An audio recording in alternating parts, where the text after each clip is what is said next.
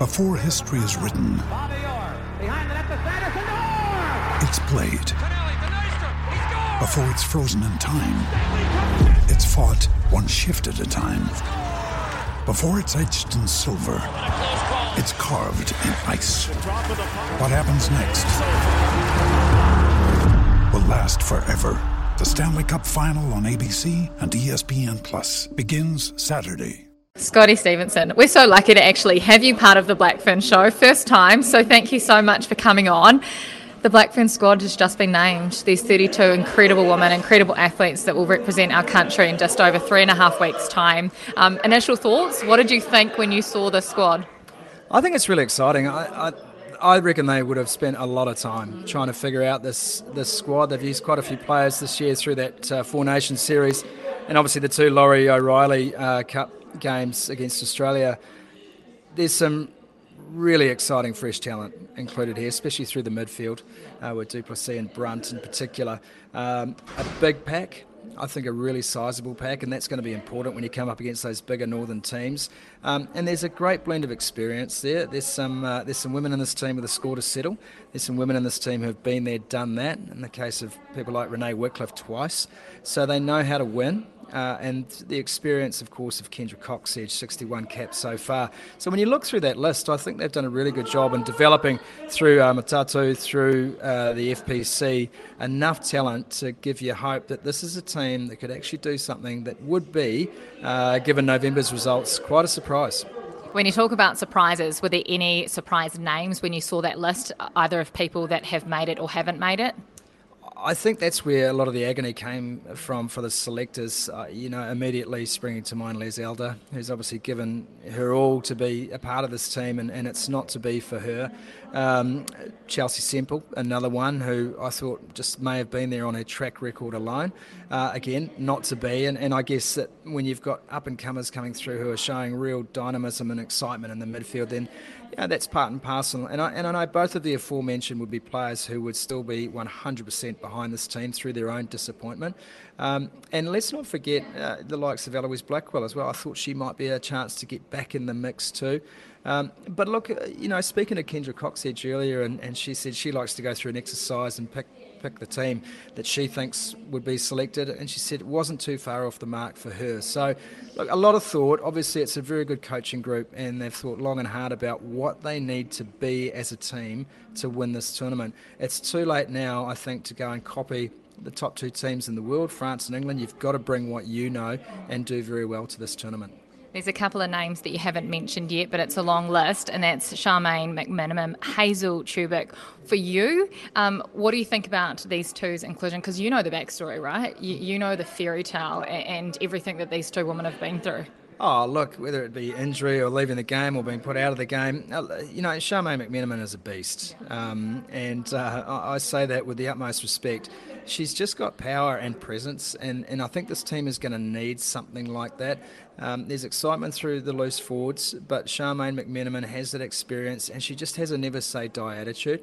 I think that is going to be so important as we progress through the pool stages. And when you think about the tournament format, I mean, this Black Ferns team's probably thinking, right, one game at a time, but historically, there's going to be two tough games in this tournament, a semi-final and a final if they get that far. I think they'll back themselves to go through their pool. I think they'll back themselves in a quarter-final.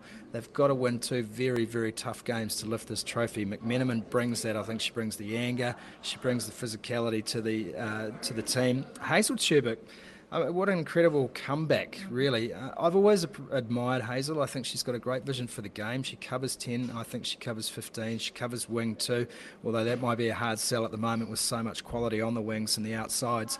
But Hazel wasn't a part of the original Four Nations team this year. She came back in as injury cover, and now she's in a squad where she looks like she'll have a role to play, I think, almost in each and every game.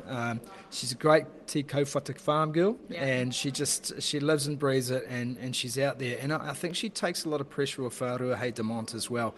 If Ruahei's not quite seeing the game, she can shift out, and Hazel can come in and play at 10 and guide that team around. And I think her combinations with both Ruahei and Kendra are pretty good too. I think something that has been of interest to everyone since they put their hands up was the inclusion of the Sevens ladies. They're available for selection. Most of them have been named today. What do you think they will add to this team? Well, if Sarah Hirini says, I want to play, you play her. She's earned that right. Look, there's no one more determined in the country than Sarah. We've seen that time and time again through the Sevens, through the Black Ferns Sevens. You know, she will have returned from South Africa and be thinking, gee, that was one that got away in terms of the final of their own Sevens World Cup. So another chance. I thought she was huge in the final in 2017 for the Black Ferns. And she's the type of player who, you know, a coach won't have to worry about her. She will be out there. She will know what it takes to transition away from that Sevens fitness program and to maybe just to be a little bit more muscular throughout this tournament. And I wouldn't be surprised if she'd already been putting that work in behind the scenes, been involved in the camps. The others that you mentioned, the likes of Portia Woodman, Stacey Flula, you know, look, they're quality outside backs. And we've got some young talent on the wings, Letiinga in particular, but just having their ability and the vision. Again, I think vision is going to be really crucial in this tournament. Just having players out there who can understand space and finding space. We're going to see, I think, a battle between two rugby theologies here, the combative up front, real physical style of perhaps the English and the French with their big packs versus what the Black Ferns have done so well for so long, which is finding space, creating space and playing a game of evasion as opposed to collision, and that's where I think those 7 stars come in handy. It's exciting, isn't it? It is such an exciting day today for these ladies to hear their name read out for a home World Cup. We've been waiting decades to have a World Cup at home. Now the hard work begins over the next few weeks and actually selecting the team to go out every week. But for you, tell us who's part of your team for the World Cup. Yeah, we've got a great lineup, including Christina Sue, Sini Naopu, who is back from Ireland. You know, Sini went over there with George and forged her own rugby career in Ireland, captaining the Ireland women's side. She's a remarkable talent and she has such a great eye for the game. We're hoping that Les Elder might be able to join us, although she'll be disappointed about missing out on this tournament as a player. It will be great to get her insight. She knows each and every one of these Wahinas so well. So you look, we've got some really good rugby insights, and of course our host broadcaster, World Rugby, and their commentary team with the likes of Mel Robinson and Ricky Swinnell, in particular Honey Hirimi. We're very well served, I think, in New Zealand for coverage of this Rugby World Cup, and we certainly can't wait to bring it to you.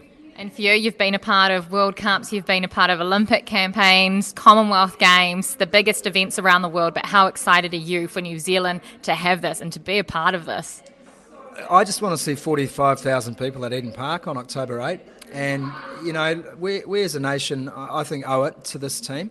And we owe it to the women playing the game. These are still pioneers for women's sport. We've seen a lot of change, and a lot of that is really positive, but we are nowhere near where we need to be.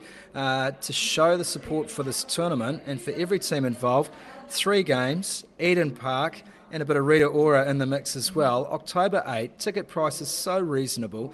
If we can fill that park, set a new world record for a Women's Rugby World Cup match, I think it sets this tournament alight. And that is what these players deserve. They deserve the support of their country. They deserve to be treated the same way we would treat an All Blacks test. This is a first. It is maybe a once in a lifetime for these women to play a Rugby World Cup at home and at New Zealand's National Stadium, our fortress as New Zealand rugby fans. Look, get on down. If we can fill that park, I think the rest of the tournament takes care of itself.